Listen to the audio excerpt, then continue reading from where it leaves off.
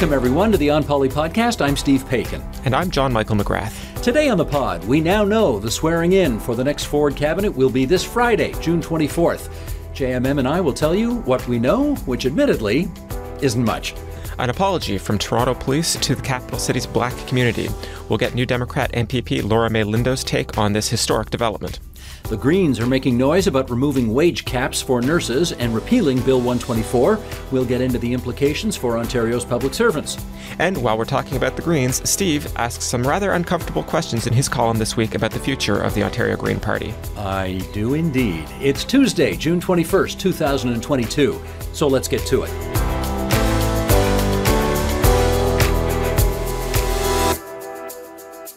Well, John Michael, the government sent out a news release on Monday confirming that the new cabinet swearing-in will take place Friday morning at Queen's Park.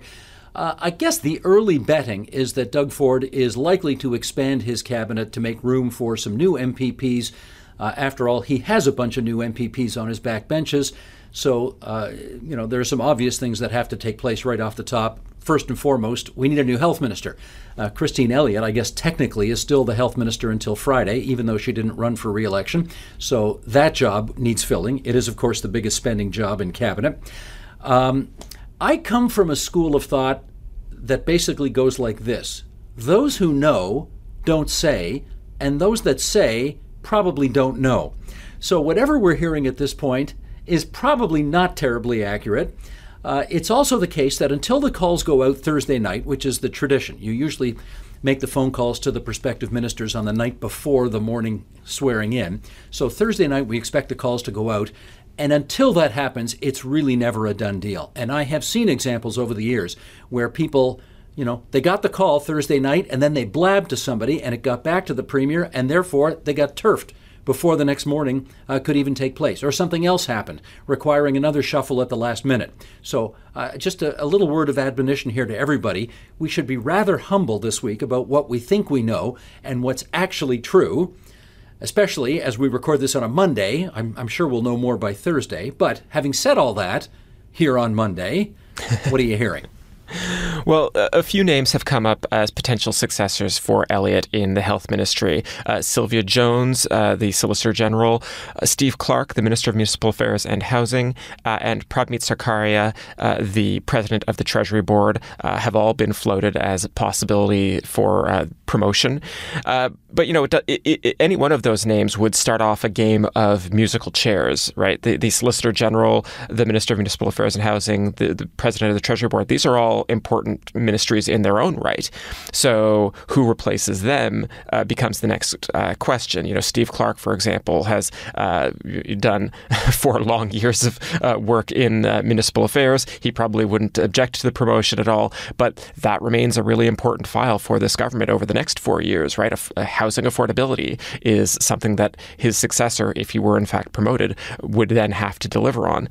On the topic of COVID response, this government isn't going to stop having to deal with things like expanding hospitals and dealing with long-term care homes.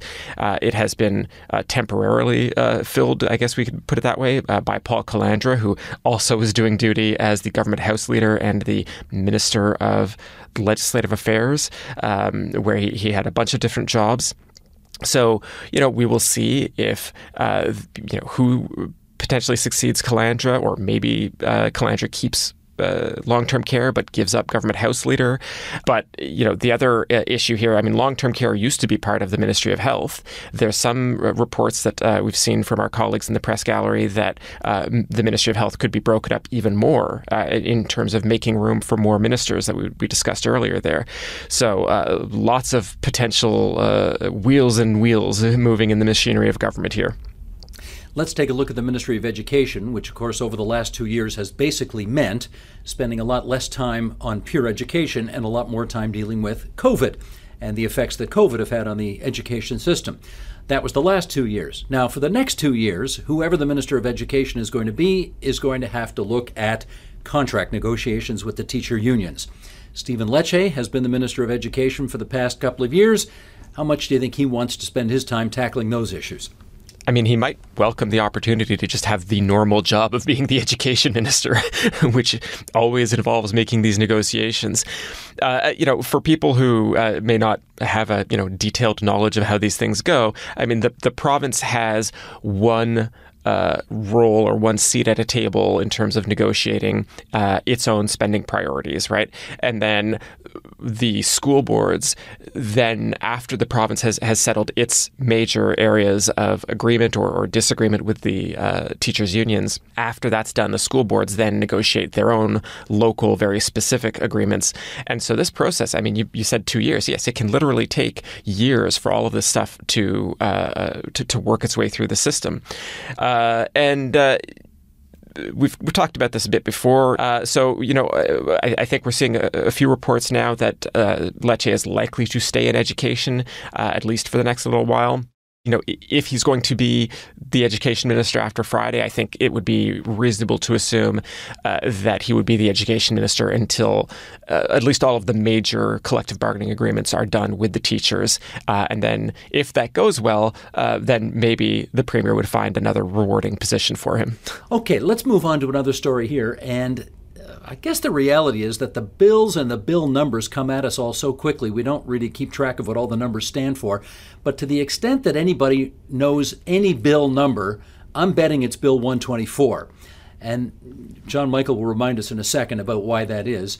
The Greens would like to recall the Ontario legislature and repeal Bill 124. All the so-called progressive opposition parties are against it. They are framing this recalling of the legislature to repeal the bill as a necessity to retain nurses, which of course is something everybody wants to do, including the government of the day. So, JMM, first off, remind everybody what Bill 124 is all about, and then secondly, whether you think there's any appetite on the government benches to have a bit of a rethink on it. Bill 124 was passed before COVID-19 in the last legislature by the Progressive Conservative government. This is a law that effectively caps the allowable salary increases for public servant employee or public sector employees, I should say, and it applies both to the Ontario Public Service directly and also what we call the broader public sector, so government agencies, schools, nurses, hospitals. Us. Indeed, I was about to say, as we always say when we talk about Bill 124, it does also apply to us here at TVO, so a full disclosure there. The Premier did make some noises in his speech, or I should say in his press conference after the election night victory, that did strike not just me, but several observers as, potentially the government signaling that it was willing to soften Bill 124 at least a little bit. The inflationary environment that we are in right now, 6, 7, 8% inflation is eating away a lot of people's wages, and that is true both in the private and public sector. The Premier talked about, wanting to be fair to workers. When the Greens say that, this is something we need to do in order to retain skilled nurses and other healthcare workers, obviously I think there's an argument there that the government is going to take seriously, at least in the healthcare space where we are still rebuilding and recovering from COVID-19.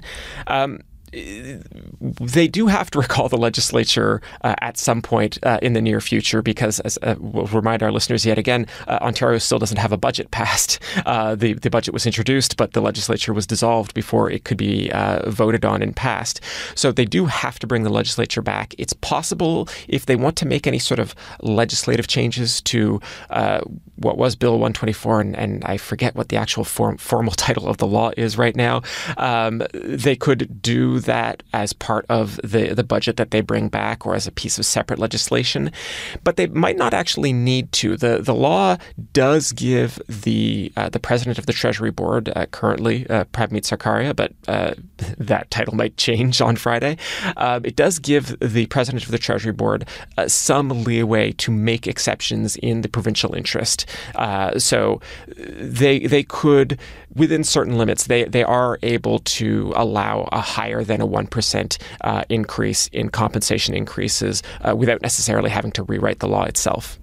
Well, they've been doing it, right? They've been giving lump sum payments to some sectors, to some sector workers. That doesn't deal with the official bottom line, which is the 1% cap, but it does sort of work around the bill a little way, which incidentally its real name is Protecting a Sustainable Public Sector.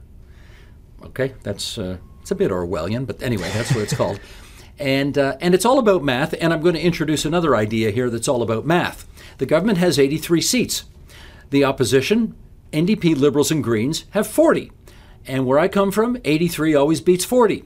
So we know if this comes down to a vote, the government has a majority, and they are going to carry the day. But it's not completely, I think I heard you hinting there, it's not completely outside the realm of possibility that the government could tinker a bit with this. Is that right? Yeah, and I think one argument, at least from the government's perspective, for not repealing Bill 124 wholesale is that they do have some flexibility, but it does let them at least in theory, pick and choose a little bit. They could say that, for example, because healthcare workers are so vital to the COVID-19 recovery, they're going to get a special dispensation and a higher allowable compensation increase, but they might not extend that same benefit to education workers. Generally, the government hasn't allowed education spending to grow as quickly as some of the other areas that are its higher spending priorities. So that's the kind of thing that they might do. And again, I think they can probably do that without repealing Bill 124 wholesale. And you know, the government does want to spend more on healthcare, at least on the stuff that's, you know, building hospitals, getting more long-term care homes built, improving the conditions for existing long-term care homes, those kinds of things. So, in theory, I think you could see them go in that direction, though, I'm skeptical so far at the idea of simply repealing Bill 124 wholesale. Let's shift our lens to the NDP, because there has been some, what do we call it, post-election infighting among Ontario's New Democrats. Yes, the party is still the official opposition, but it did lose 9 seats from its 2018 total, and now a group within the party is making its intentions, JMM, very much known. That's right. An online group called New Demo Chat is urging 2 high-ranking New Democrat officials to be fired. Michael Balagas, the chief of staff to Andrew Horwath, and the party's executive director, Lucy Watson, are both being targeted. This group doesn't like the oversight that Balagas and Watson imposed on the party, the centralization of control in the leader's office that we've discussed in previous episodes. Now, Balagas has already announced that he's going to be stepping down in September, so in one sense, it's not clear to me what his being fired would change. We don't have a clear statement, I believe, from Lucy Watson on what her intentions are going forward. But I guess to put this in the context, of course, Andrew Horwath has announced that she is leaving, and this would be the kind of decision that the interim leader of the party would make once that decision is finalized, which is supposed to happen later this month. And it's going to be Peter Tabuns, presumably, right? I mean, that's not a slam dunk, but presumably. Yes, Tabuns was the choice of the caucus. There doesn't seem to be any groundswell of opposition to him or support for another candidate as interim leader. So it seems very likely that Tabuns will be the interim leader.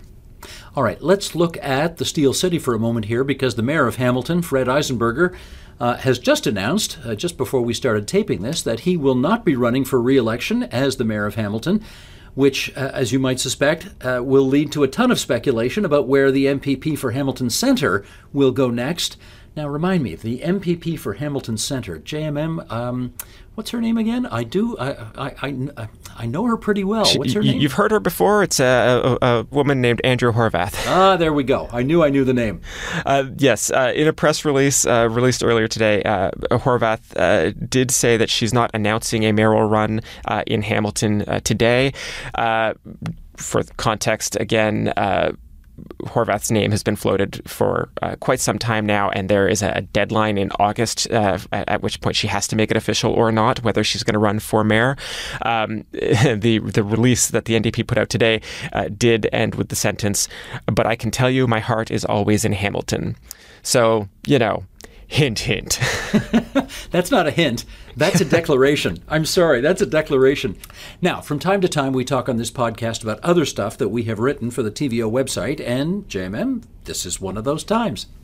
You've written a column that some people in the Green Party may not like too much because you have put some uncomfortable facts on the record. Do you want to summarize them for our listeners? I will do so. Here we go. The Greens have contested 11 elections since 1985 in Ontario. And if you add up all the seats that have been contestable, that's 1,290 seats. They've won 2 of those 1,290 seats. It's Mike Schreiner both times, right? Mike Schreiner won 4 years ago. He won earlier this month. Those 2, and that's it.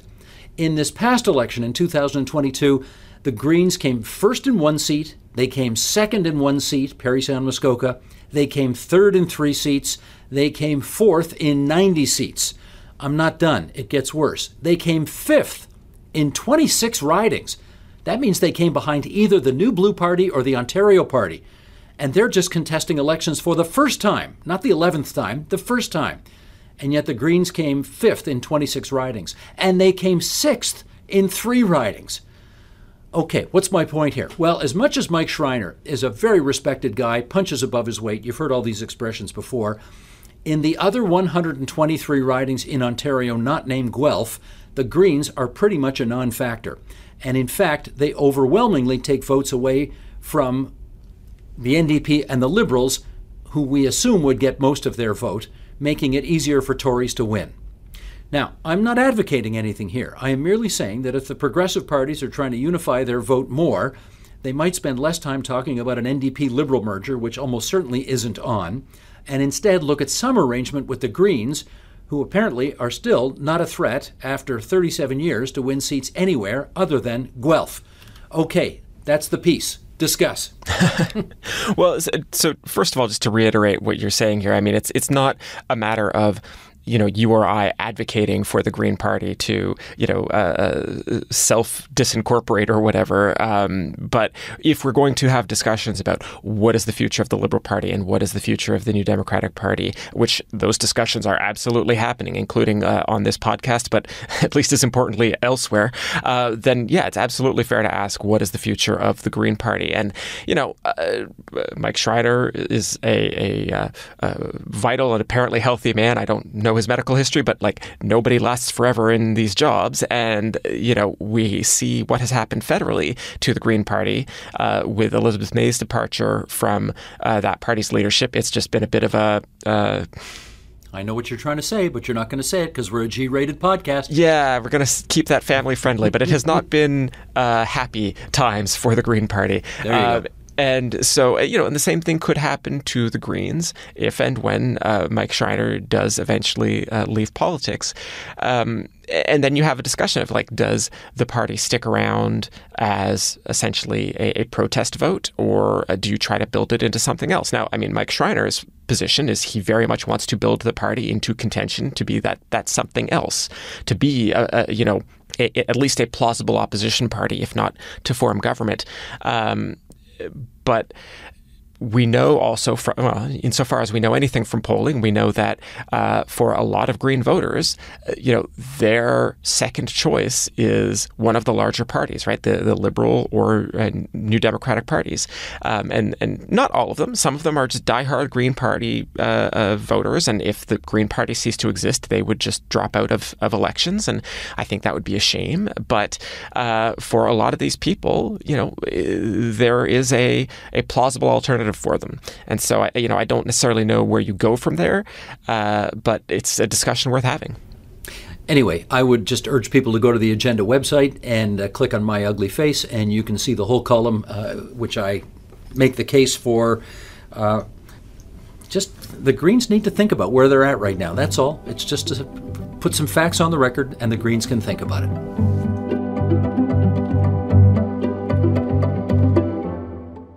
As an organization, we have not done enough to ensure that every person in our city receives fair and unbiased policing. And for this, as Chief of Police and on behalf of the service, I am sorry and I apologize unreservedly.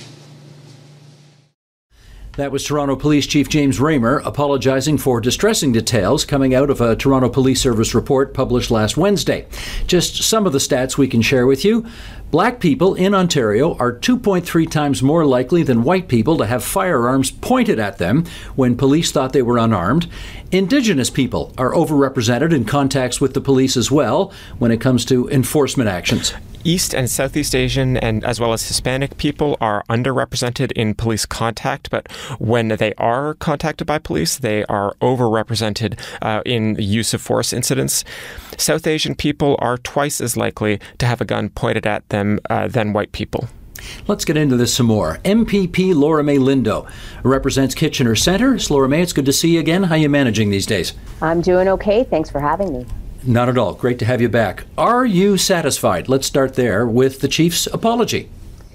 It's an interesting starting point. In this particular case, the Black community members were not people that were asking for an apology. So it's kind of an awkward situation to be in, where you have the Toronto Chief of Police begin with an apology, which is the typical way that the system tries to address proof of racism existing. And then people are kind of upset that Black community members aren't finding that to be sufficient. I think what we did see with the report was that a lot of the complaints and concerns that have been raised by Black community members time and time again were again justified and verified with the data. And so nobody really wanted an apology. They wanted action. They wanted an action plan. And I think if we can provide that action plan, if we can prove that investments are going into Black communities, if we can prove that we're thinking a lot about what we do with police budgets versus the investments that we have in communities where there are large numbers of racialized people, then an apology would be proven with action as opposed to just the words. You mentioned people in the Black community not looking for the apology. One of the people at the announcement was Beverly Bain from the community organization No Pride in Policing.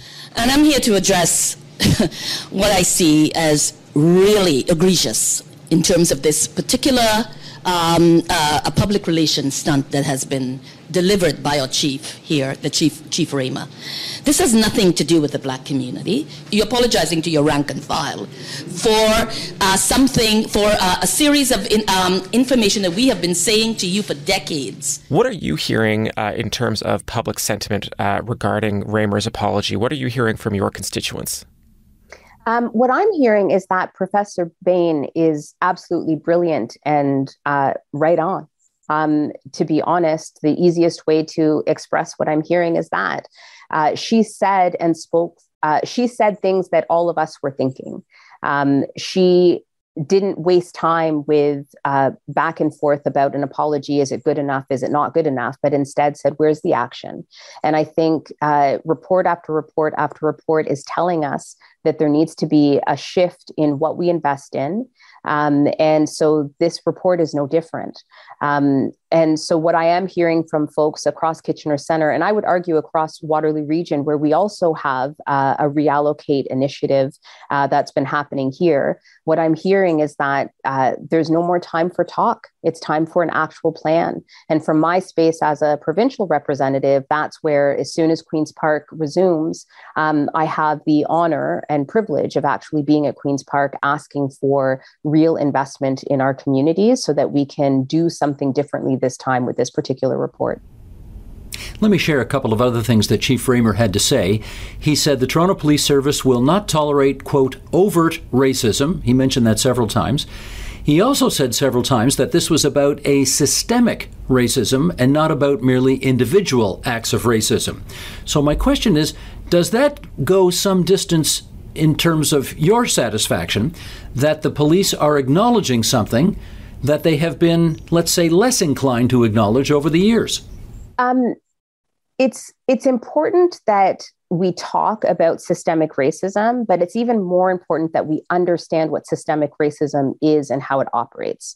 And so in the case of policing, The reason that you actually create spaces where overt racism can happen with individual officers is because the system perpetuates a climate where you're not held accountable.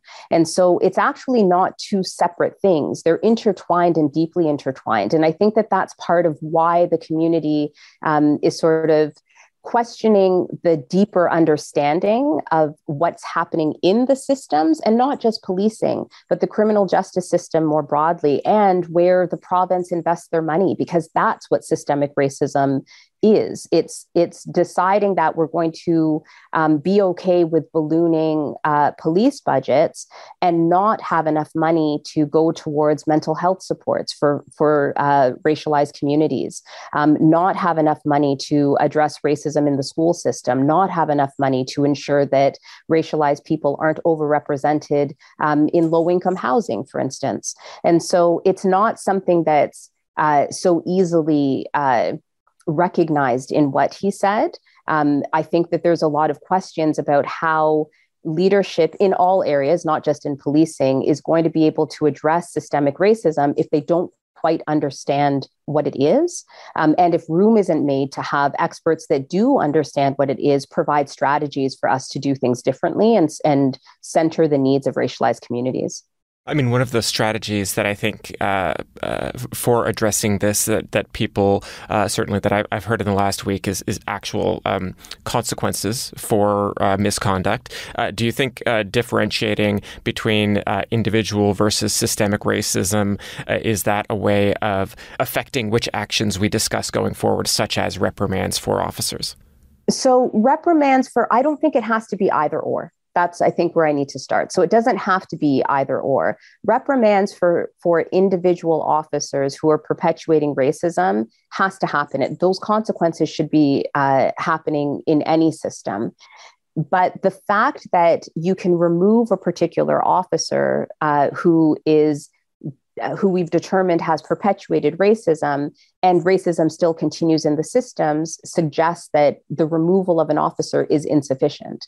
It suggests that there's something else that's happening within the system that allows people to treat racialized folks, Black folks, Indigenous folks differently when they come across them in community. And so I think that's the bigger piece. I would also argue that it's important for us to not just talk about policing as though it's separate and apart from other systems. So police officers are trained, which means the post-secondary system is also part of something that we have to address if we're going to address racism and systemic racism at that. So when I think about in the last session, me tabling Bill 67, the Racial Equity in Education Systems Act, that bill was going to provide tools in post-secondary, not just in kindergarten and grade 12, so that anybody that was going through our school system would have a sense of what perpetuating racism looks like. If we don't do those kinds of bigger systems changes, then that individual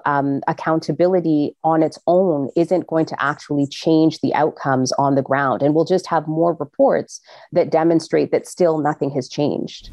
Let me take everybody back 5 years. This is when Kathleen Wynne was still the Premier of Ontario, and it was her government that passed something called the Anti-Racism Act. It mandated public sector organizations to collect race-based data in order to, quote, eliminate systemic racism and advance racial equality. That's 2017. Racial equity, I should say. You came along in 2018, got elected for the first time. You've now seen it as a legislator for 4 years. How would you rate the progress that this law has made towards eliminating systemic racism and advancing racial equity? So actually, it's interesting that you asked me that. In Bill 67, there were some amendments that my team had for the Anti-Racism Act, including actually defining what racism is, so that everybody is on the same page when it comes to what it is that they're looking for when we say we're trying to address systemic racism. Missing that, having something so simple missing from legislation is problematic because it provides different sectors with an opportunity to excuse behaviors that are actually perpetuate racism. And so part of what Bill 67 was also trying to do was make an amendment to strengthen the act. So as my mummy says, I tell you that to tell you this. I think what I have seen over the course of the time that I've been elected is that the Anti-Racism Act looked very pretty, but didn't have the tools that are needed to actually do the work. So even data collection, if you collect data, but you're not required to make a plan to address it, so that when you collect the data the next year or the year after, you're not actually checking your progress, then you're not really doing anything other than telling us stories about things that we already know. And so I do think that what we need to have happen, again, is to strengthen legislation and ensure that we have legislators that are elected who are courageous enough to make sure that the legislation is actually adhered to so that we can do the work. Right now, in fact, with the Anti-Racism Act, healthcare data in the health system, which is a major sector that we've heard oodles of stories about racism within healthcare, is exempt from data collection. And the rationale is that the privacy laws make it too hard to collect the data.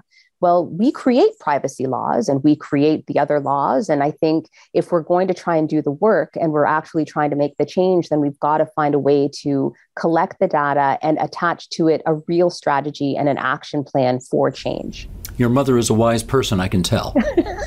She is very wise. Let me do a fast follow-up. Ways that your bill would strengthen the Anti-Racism Act. You want to give us a couple of examples?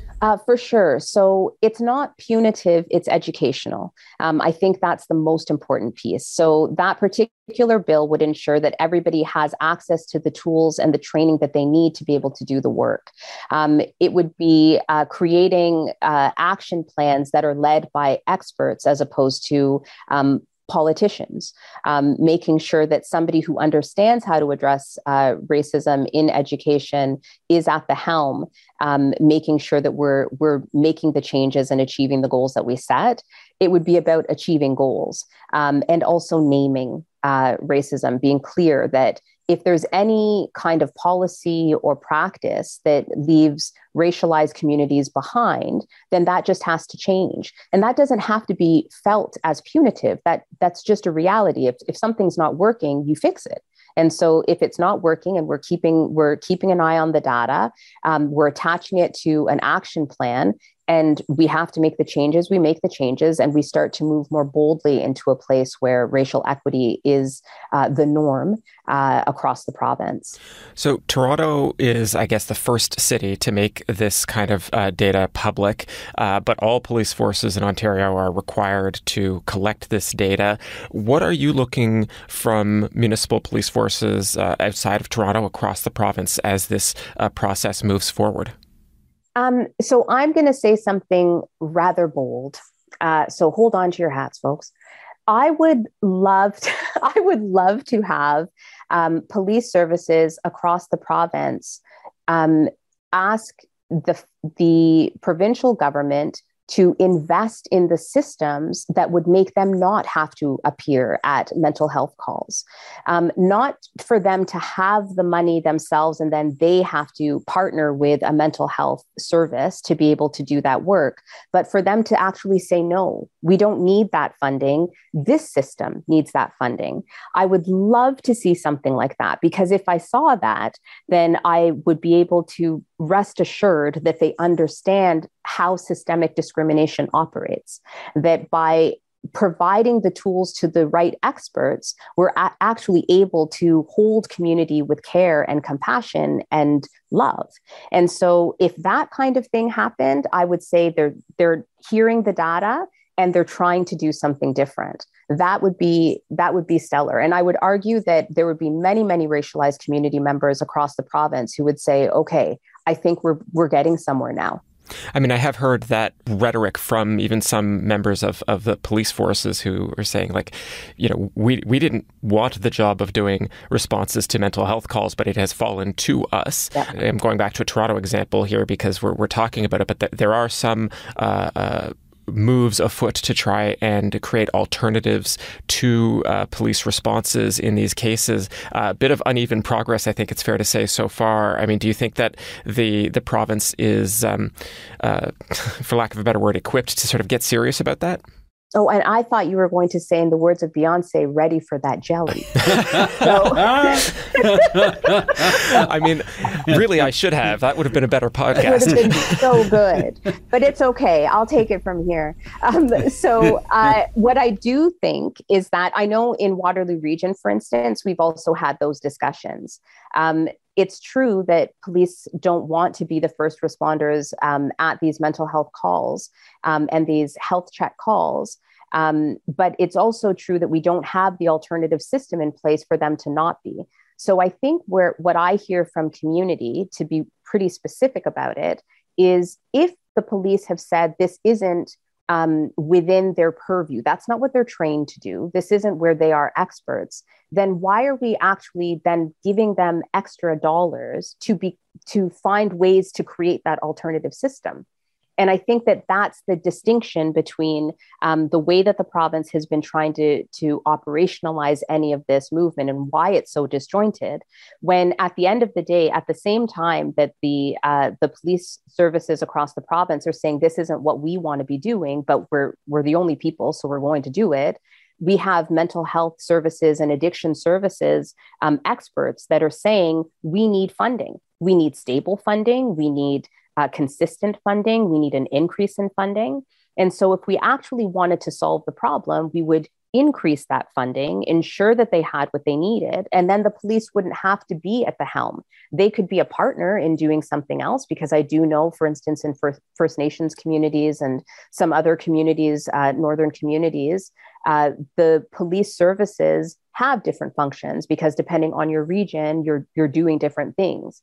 And so I do think that there's a way for us to start to make the shift, but we have to be bold enough and courageous enough to rethink the way that we're looking at our funding models as a province and start to fund the services that are going to address the actual issues at hand. I think I will also quote that noted An Poly scholar by saying, I think we should put a ring on this conversation right now. And thank Laura May Lindo, the MPP for Kitchener Centre, for being with us here on the An Poly podcast. And as I often do, which probably bothers you, but I don't care, I'm going to ask you to send our best regards to your Uncle Alvin, and that would be Alvin Curling, the first ever Black Cabinet Minister in Ontario history. I remember his swearing in very well on June 26, 1985, on the South Lawn at Queen's Park. That was an historic day for everyone. And please pass along our best wishes to him. Absolutely. Great to have you on. Thank you. Now, we usually conclude this podcast with our favorite quotes of the week, but once again, nobody's been making any announcements over the past week, so we're going to hold off until next week when I suspect we'll have a cornucopia of quotes to choose from, because, of course, we're going to have a new cabinet next week. So let me just remind everybody to check out and subscribe to our weekly An Poly newsletter, which, like the podcast, drops every Tuesday. This week, the theme is the Ford government back in court. You will hear us, or rather you will read us, nerd out about stuff that didn't make it into the pod, including a pay equity ruling for Ontario midwives and Ford's use of the notwithstanding clause going back to court. And you can subscribe to the An Poly newsletter at tvo.org/newsletters. And that is it for the An Poly podcast this week. If you like what you heard, give us a rating on Apple Podcasts. If you didn't like what you heard, you can tell us that too. We love your feedback, good, bad, or indifferent. You can shoot us an email at onpolitics@tvo.org. You can also tweet at us. I'm at jm_McGrath. And I'm at spaikin. That's SPAIKIN. This week's episode was produced by Tiffany Lamb and edited by Matthew O'Mara. Production support from Nikki Ashworth, Jonathan Hallowell, and Albert Wisco. Our managing editor is Katie O'Connor. I guess this means she got a promotion, eh, Katie? I believe she did, yes. Managing editor. Boy, moving that's up a fancy in the new world. title. There you go.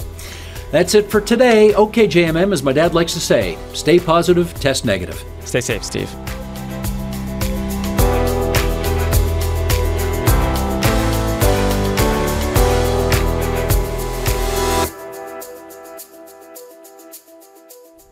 One of these days you're going to say stay negative, test positive, and I'm going to be here for that.